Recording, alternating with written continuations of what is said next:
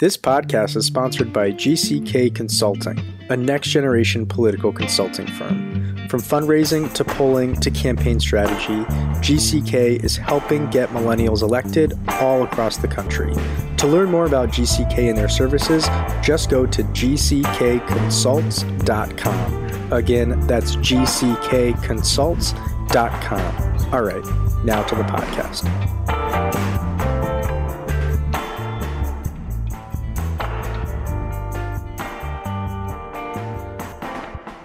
Welcome to the Millennial Politics Podcast. I'm your host, Jordan Valerie. My pronouns are she, her, hers, and today I'm joined by Pam Keith, Democratic candidate for Congress in Florida's 18th.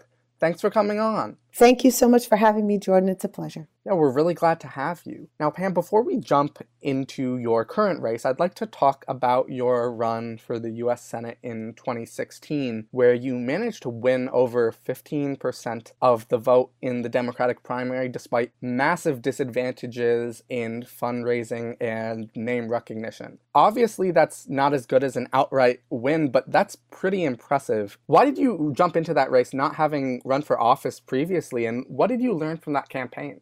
Well, thank you for the questions. I'll be honest with you, Jordan. It's a lot that went into that decision. First of all, I thought first about what do I know? Where are my core competencies? Anybody can run for any office they want to, that's true, but you're only value added when you are running for a position in which you have some expertise. So if you were to look at my background, you would find that I have extensive international relations experience. I have experience in national security issues, especially crypto security. I have extensive and personal knowledge about what our military goes through, what our veterans are going through. My legal expertise are in traditional labor and employment law. All of these are federal issues. It's what I've done for the many years that I've been an attorney. So in that time that I've been working in these areas, I have had an opportunity to observe where there are areas of potential improvement. I've come up with my own platform of how to fix the problems that I've seen. That is what motivated me to run for office, not just to be a Democrat running for a seat, but to be a problem solver who has solutions that I want to implement. And so in that vein, the only offices I even considered were federal offices because the federal law is what I know. At the time that I was making this decision, my congressman, the one who represented me in the district that I lived in, had just been reelected to his second term. And I asked him what his plans were. And he said he was not planning to jump out of that seat. He was going to run for reelection. So that's what fueled my decision to run for U.S. Senate, because that was the only other seat that made sense. At the time, there were strong rumors that Marco Rubio would vacate the seat to run for president. So I said, if this is a vacated seat, this is a great opportunity. That's what was going through my mind at the time that I made the decision to jump in the race. Obviously, the political sands shifted out from underneath me, and the person who was representing me in Congress decided to run for that Senate seat. Before I could even make a move, the party had already identified who they wanted to back to run that seat. They wouldn't even entertain a phone call from me. Like, I couldn't even track down where the person who was making all these moves was. They were here and there, and they wouldn't answer my calls. So rather than try to chase after these people, I just decided to stay in my lane. I believed when I began the race that I think I would make an excellent U.S. Senator. I still believe that. And I felt like, well, why not just go for it? Granted, I was a newcomer to politics, but I've always believed that if you feel strongly about something, if you feel you're qualified for something, even if you have to convince people to see things your way, why not just spend your energies going for that which you want, rather than spend your energies chasing that which you think you can have? So I just went for what I wanted. I may not have prevailed, but I definitely don't consider myself a loser. So what made you choose to jump into this race? Well, this seemed like an absolute natural fit to me. First of all, this is a district I live in. I always feel like that is the most sensible thing. Represent where you live and the people you know, the relationships you've built. That's what made sense to me. But also, this seat is now held by an incumbent Republican whose politics are simply odious. They are lockstep Donald Trump politics. They are politics that makes decisions that hurt people, take people's health care away, balance the books on the backs of the poor, the elderly, the suffering. That is a morality that I simply cannot co-sign on or tolerate. The people in my district are incredibly frustrated with him, with the Republican Party. I think the time is ripe, and it's an absolute natural fit for me. So what are some of the top priorities for you in your district? What are the problems people are telling you about, and what are the solutions you're offering? Well, there are, I think, many issues that are incredibly important, but the ones that I hear the most frequently from the people that I'm engaging with are, first, healthcare. People are absolutely concerned about the spiraling costs of healthcare, the lack of access to affordable health coverage.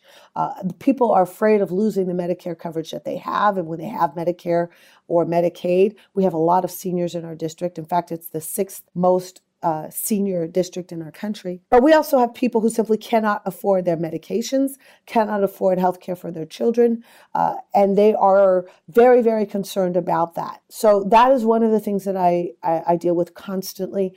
And the second issue is very much a local issue, dealing with the environment.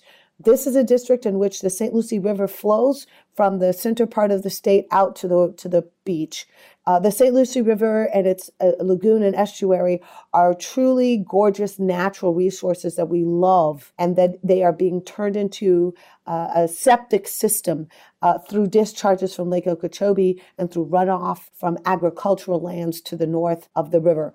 It is an absolute travesty what is being done to our St. Lucie River, and people are looking for answers and solutions to a very complex but a not particularly new issue. And then, of course, gun reform. The Parkland shooting happened just an hour south of here. Florida is a state that is home to the NRA. It has been absolutely under the vice grip of the NRA for decades, and people are sick of it. People are no longer interested in sending thoughts and prayers after tragic shootings.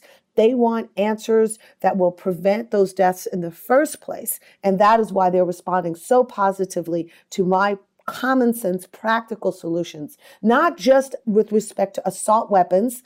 Obviously, we are talking about assault weapons, but that accounts for about 139 deaths a year. What about the other 33,000 dead Americans from gun violence? I have a solution that deals with that mitigates gun deaths on the front side by keeping weapons out of the wrong hands in the first place. So those are the issues that I'm talking about most frequently. But I don't want to lose sight of the fact that the threat to our national security, our sovereignty, and our election process trumps all of those, pun intended. Donald Trump is a menace. He needs to be impeached now. He is a threat to the global stability and peace. He is a clown that is besmirching the office of the presidency. And unlike some other Democrats who do not have the courage or the political will to state firmly that they will vote to impeach this current president, I speak about it zealously, boldly, and unapologetically. That's who I am.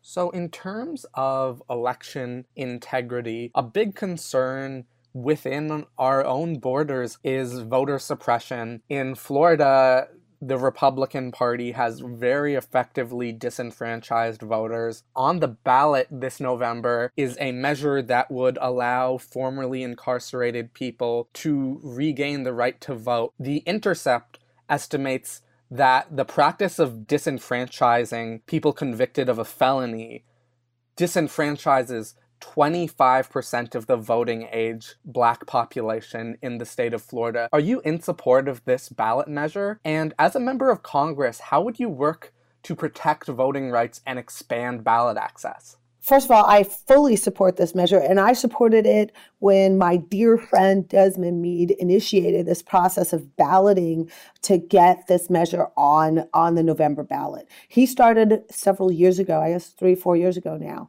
and I was right there with him advocating for the restoration of voting rights. And it's not just voting rights. I mean, I want your audience to understand that in the state of Florida, when you lose your voting rights, you also lose your ability to get licensed as a lawyer or a doctor, as an accountant.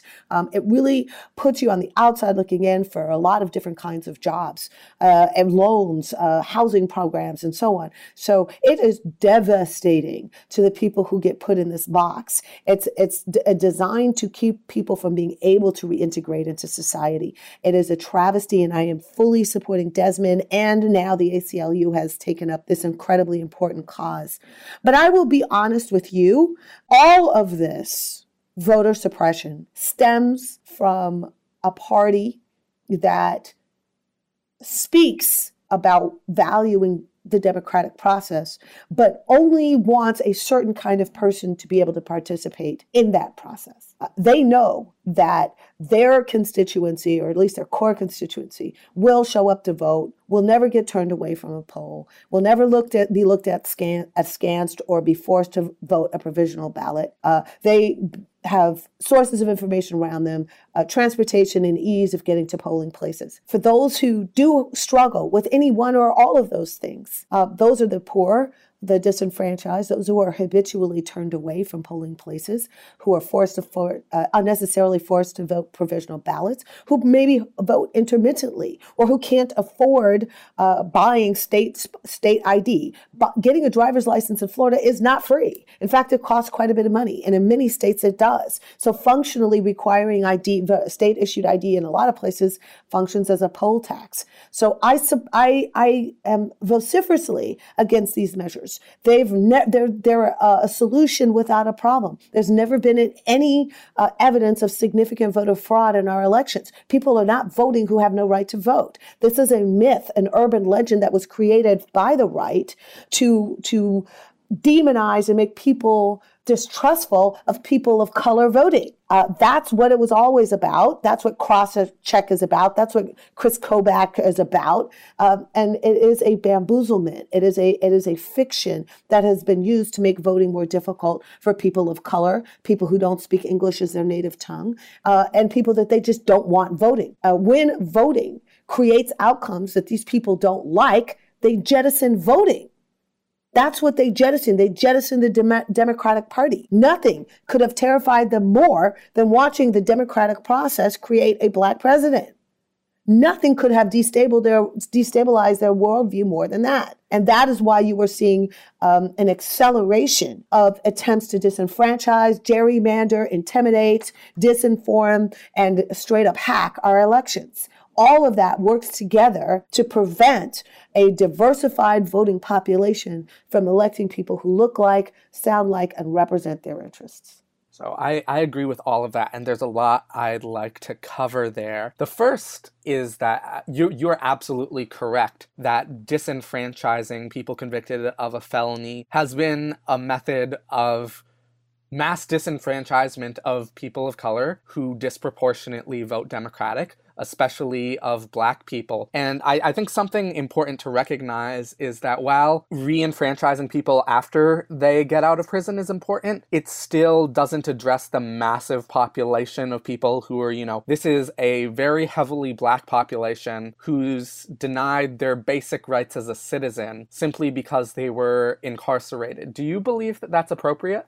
Absolutely not. And quite frankly, I have taken the lead, jumped out front and said, I support full decriminalization of cannabis. And quite frankly, I see no positive effect in criminalizing drug use and putting people in prison. Because at the end of the day, it does nothing to rehabilitate or to help people get off of addictive drugs. It costs the taxpayers on the front side and the back side. It costs taxpayers on the front side because we end up paying to house people in prisons, and we end up paying for the children and the families that they leave behind when they stop earning wages to support their own families. This is a double whammy to the taxpayer. The only people who come out ahead in that scheme is the people who have a financial stake in incarcerating people, which I also strongly oppose. I strongly oppose private prison systems that develop profit centers around caging people. if you're going to have imprisonment and incarceration, it should be a part of a public system, not a private system that is based on driving economic interests towards incarcerating people. This is something that is morally bankrupt. At the end of the day, if somebody's getting rich off of putting people in cages, you should not be surprised if you end up with more people in cages. And that is precisely what we've seen. The United States has a higher incarceration percentage and number of people incarcerated than any industrialized country in the world, besides Russia. As far as I'm concerned, we have been moving in the wrong direction on this issue for some time, and we have designed our laws and our prosecutorial discretion and our policing around ensuring that the population that ends up in prison is the population with the least political clout. So it's a self-fulfilling circle. You put people in jail who have no political clout, and you take the political clout from the people who are in jail, and it becomes a cycle that closes in on itself. And I find that morally repugnant. So this caging of people you're talking about, it's been particularly visible recently with the caging of children at the border. And I'd like to look at that in Florida in particular. Florida has the 5th highest undocumented population in the entire country, with about 450,000 undocumented Americans living in the greater Miami, Fort Lauderdale, West Palm Beach area alone. Under Donald Trump, ICE and CBP's activities have increased significantly. In 2017 alone, Florida saw a 75% spike in immigration arrests. Now, of course, you, like the majority of Democrats and the majority of the American people, do support the DREAM Act. You obviously do not support the family separation at the border policy, but there is a misconception in the Democratic Party that the DREAM Act is the highest bar we can possibly set when it comes to immigration, and that the brutality we're seeing from ICE right now is the fault of Trump, but in reality, the DREAM Act would only cover about 30% of the undocumented population, meaning that family separation would still be legal within our borders as long as it's not of the 70% of undocumented Americans who don't technically fit under the Dreamer label. And as has been entering the public discourse recently, ICE is meant to do what it's doing right now. It has been rife with sexual, emotional, and physical abuse, torture, even murders under Obama as well as Trump. The fundamental purpose of this agency, as stated in a 2003 DHS memo, is to deport, quote, all removable aliens, and this history originates in decisions, legislations, and ideologies from the Chinese Exclusion Act. Now, you are a member of the Justice Democrats slate. That's very important because Justice Democrats has been one of the only PACs in the nation leading on the issue of abolishing ICE. Could you talk more about that? And on a deeper level, the importance of decriminalizing migration? I sincerely love this issue because what we've created is a situation where the legal means to come to the United States becomes so onerous, so burdensome, so difficult, and so inaccessible that we've created a default illegal market for the movement of people. And I use the word market very deliberately because that's what it is. It is a market. People are getting wealthy off of this. There's supply, there's demand, and there's middlemen that are traffickers. And the reason that we have this illegal market is because there's no legal means for these kinds of people to come to the United States. If you come from wealth in your home nation, then yeah, you can come to the United States. And certainly if you have enough money to invest in a U.S. enterprise, you really have an easy time coming here. But for those who are escaping extreme violence, poverty, famine, religious intolerance, attacks because of gender identity or sexual orientation. There are so many reasons why where you come from may be intolerable for you. And the notion is that this country is a country that's welcoming to the intrepid and those who are willing to come here and add of their gifts and talents and services to our country. But we've never made it easy for them to do that. And we've certainly not made it easy for poor people and people of color.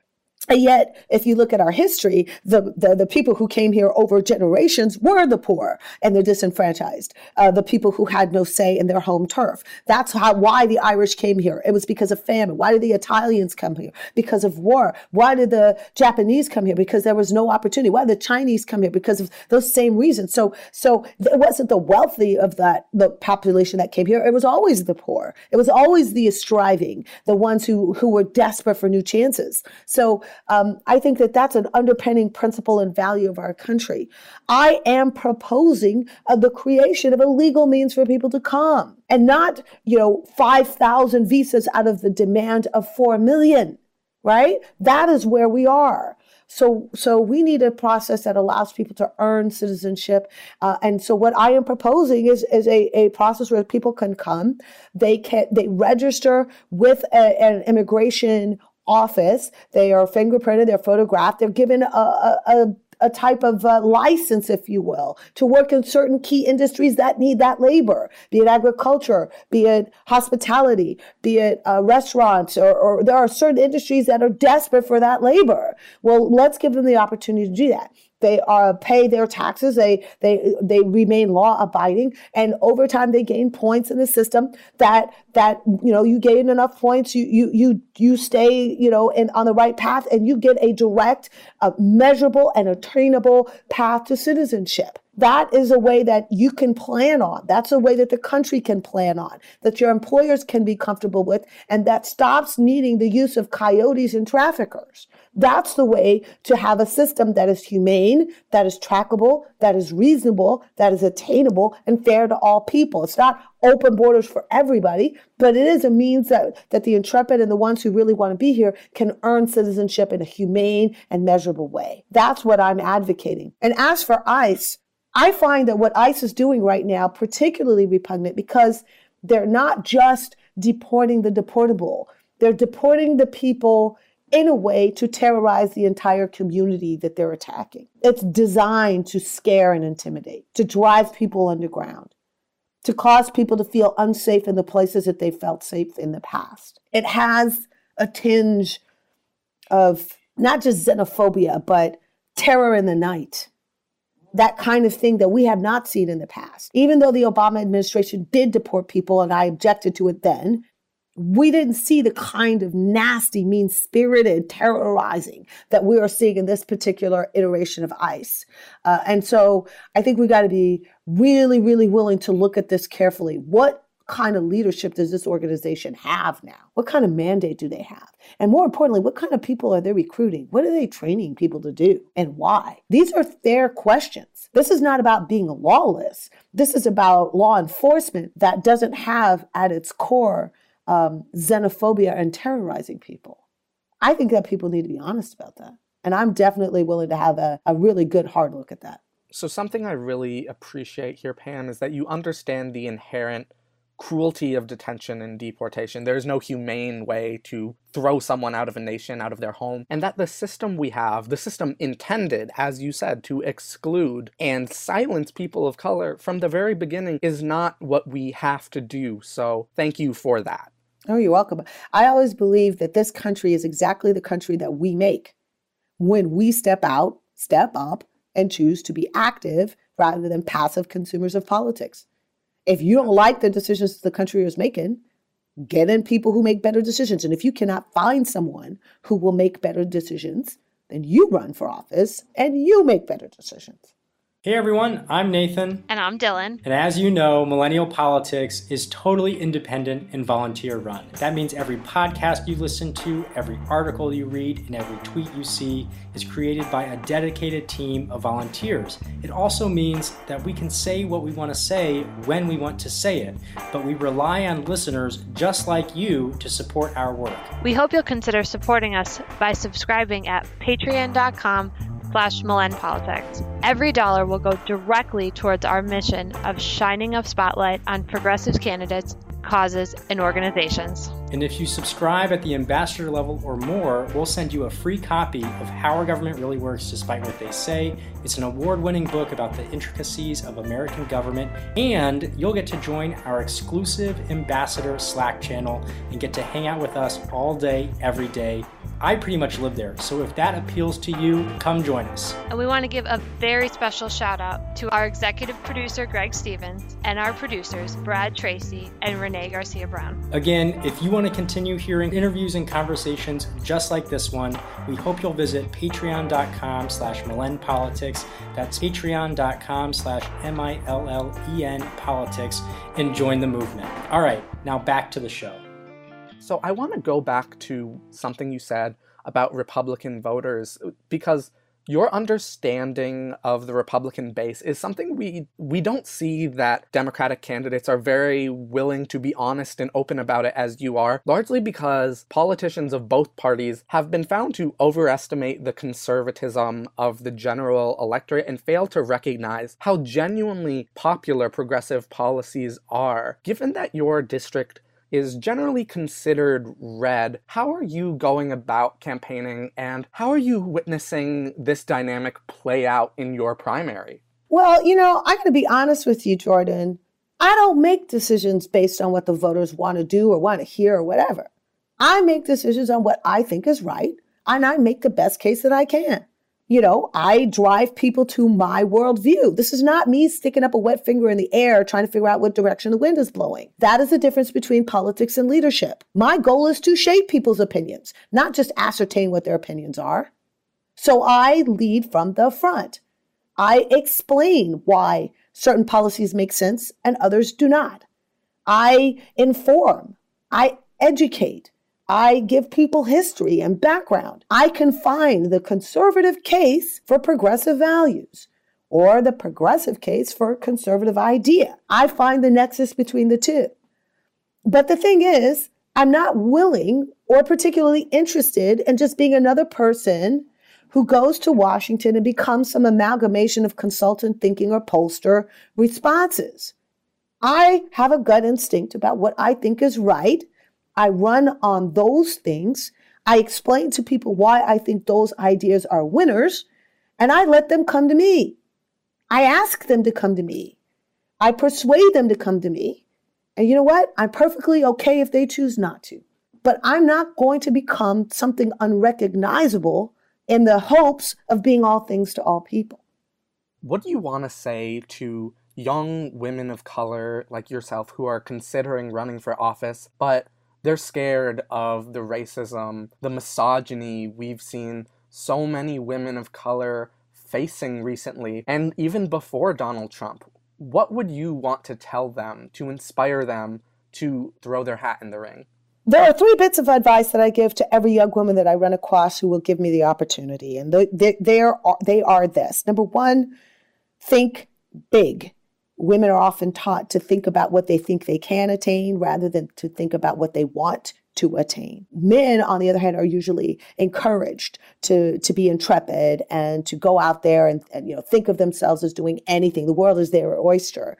Well, I want women to start thinking like that. Think big, swing for the fences. You can do anything. And more importantly, if you want big things, you should shoot for big things. The second thing I tell them is don't be afraid to fail. Quite often, women believe that if they don't succeed at something, if they fail at something, if somebody thinks poorly of them, that it's an indictment of the whole being, of all of the efforts they've put in up to that point. And men don't think like that. If something doesn't go right, or if something goes sideways, a business venture doesn't work out, they shake it off and they go back at it. A lot of times women spend a lot of time beating themselves up, very, very concerned about how other people think of them. So I tell them, stop worrying about that. If you fail, it's just an opportunity to learn. Keep it moving, get back in the fight, but it's okay. The last thing I tell them is to tell themselves yes. To like themselves and always tell themselves yes. Because there's always going to be people around them telling them no. Not you, not your style, not your color, not your skin tone, not your hair, not your body type, not who you are, not what you like, not your voice, not you. And if you add your voice to that chorus of negativity, you do nothing but harm to yourself. So always tell yourself yes. And that bit of advice has done nothing but positive things for me. I will tell you that I consider myself very fortunate to come from people who had to struggle, because my ancestors put up with such greater indignities than I do. They faced such bigger obstacles than I do. They had so much fewer resources than I do.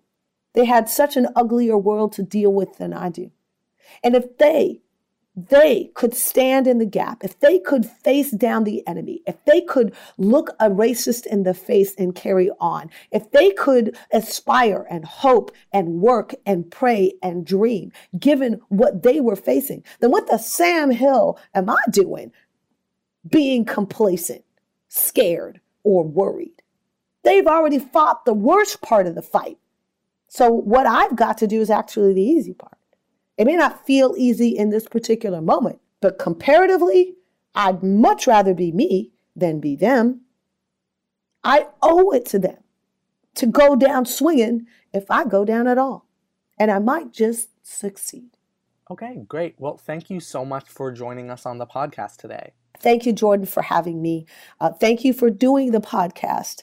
I want to tell you how much I respect the millennials who are not waiting their turn, but stepping out to be leaders in their way and finding new and creative ways of bringing people into the fold. So thank you for doing this, and thank you for having me. And to our listeners, make sure to follow Millennial Politics on social media. Support us through our Patreon.